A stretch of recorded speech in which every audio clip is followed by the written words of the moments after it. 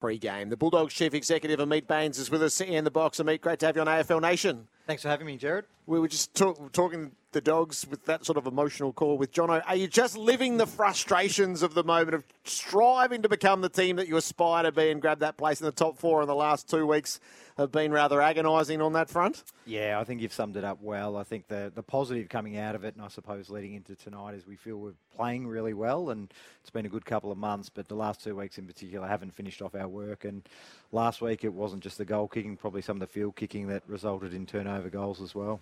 Should you be ready to be that top four team? Oh, I think we, as you say, rightly aspire to be that, given the talent that we have and the capabilities that we feel we have. So, absolutely, they're games that we need to win. We didn't get it done, and tonight's a huge challenge and opportunity. Big night, big weekend as well. Ameet, celebrating 140 years of the footy club. It's massive. Yeah, tomorrow night, the Hall of Fame. So, you know, a wonderful opportunity to induct a few more worthy recipients and elevate others into legend status. So a wonderful weekend for the footy club, and hoping to get the weekend started right tonight. Do you pick games for Hall of Fame nights to be held after, sort of maximising your chance for a win? I think if you could predict that, you'd be a genius. I think the way it works in practice is finding a Friday night game that you can then have a function on the Saturday night, and it appeases Bevo and Chris Grant from a scheduling perspective. Now, speaking of Bevo and Granny, they must be happy. In fact, the players must be just out of their skin this week. The fact they're back at the Whitten Oval, back on this pristine deck that I've heard about for the last 6 weeks. They have been, and our AFLW program as well. We've just been quick to warn them that this week will be as good as it gets from here on in, given no one's been on it for about 8 months. But certainly, not only given the players a lift, but I reckon the staff at the club as well, just being able to go outside on the balcony and watch training again, you know, you get that feel that you're a football club. I went and saw my old club doctor, Jake Landsberger, who works in Droop Street, Bulldog Land, and went past the Bulldogs. The Whitten Oval on, Wednesday or Tuesday to get my flu shot. There's a lot of building going on. It's going to be an awesome precinct. Yeah, it's transformational is the way we describe it, Jared. But as you saw, you know, some of those structures are really significant. The indoor training field, you know, that's almost 50 metres long, 40 metres across and 13 metres high. So you can envisage that structure, and even the lights. You know, our old light towers at Whitten Oval were about 23 metres, and the new ones are 55. So, definitely visible from the West Gate now. That's why it's important, isn't it, Jared, to celebrate these moments like 140 years, because you look back at what it was. It wasn't that long ago, 25 years ago. It was you didn't have that part for the spa, John. They couldn't get the spa going for about 6 months. You know, there were a lot of things going on. We were having our ice bars in kiddie pools, you know, things like that now the players get the luxury of just elite facilities. It's fantastic, and, you know, all of our players and staff are very grateful. I think the stories that, you know, Granny and even Darcy, who's on our board, share, where, you know, whoever got to training first had to sweep the rats out of the weights room. So whether they're embellishing that or not, I think it was true. I was there. It happened. Certainly gives the players and staff a sense of perspective as well. Have you kept the old coach's box on probably what's now known as the Doug Hawkins wing for heritage reasons? That one used to have to climb up a ladder that right now would be... Mick Moldhouse's. Well, right now you wouldn't be able to get near it for safety reasons. No, long demolished, Jared. Long demolished. It's been a while since I've been there.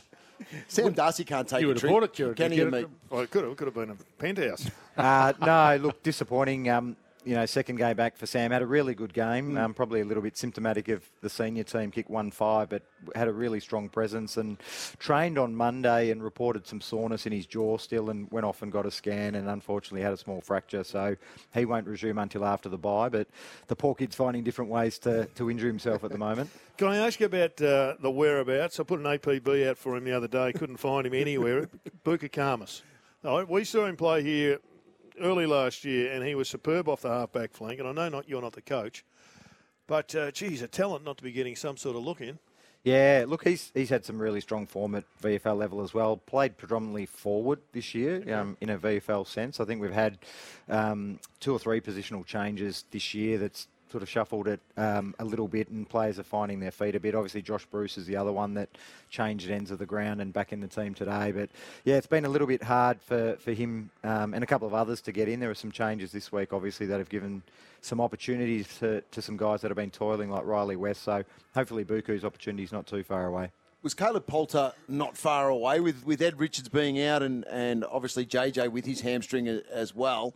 Was Poulter one that was close from what your discussions would have been internally? Look, I wasn't in the match committee meeting this week, but I think they're, certainly Hayden Crozier, who's an emergency tonight, course, and yep. Luke Cleary, another young player who's played really well at VFL level, probably ahead for the halfback position at the moment. You'll play a big role in setting the top end of the market for a ruckman, Ameet, in the near future with the Tim English contract. There was the report out of the West today, which who's to say, but $5 million for 5 years. Geelong's bid for Sean Darcy. What would the top end for the best ruckman in the competition be? Yeah, look, I think it's a difficult one to answer definitively, only because it depends on the overall cap space that the club that's acquiring that player has, or the club that's keeping that player has. But we know with Tim, he's been outstanding this year, and we do have some bias, but I think he'll be in front in the All-Australian Stakes, out of contract next year. And no doubt Sam Power and the team have got a bit of work to do to get that done. But in saying that, Tim's really loving the club and his teammates at the moment, and it's no wonder that he's playing the way he is. He's just really settled and happy. So could the best ruckman in the competition command $1 million? I think it's conceivable. Look, I don't know what the numbers were, but all the media reports at the time suggested that Brodie Grundy was around that mark already. So if that's happened once before, then clearly can happen again. But it actually got Collingwood into a lot of trouble, and therefore they had to move him on. So I guess the overall question is, and you've arguably got the best player in the ground in the competition in the Bont. How much can you pay these guys before you rob yourself a chance of playing in a premiership? Yeah, and that's not only the question, but that's the answer. It's the delicate balance, and for us, Sam Power does a wonderful job in that space, because you ultimately need to keep them all. You're not winning a premiership off 1, 2, 3, 4 players, and I think history will show that. Last year's Premier, a great example, Geelong, that no doubt there are players playing there that are under market value, but they do it for a range of reasons, and success is up there. Halfway mark of the season, Ameet, what's your overall assessment?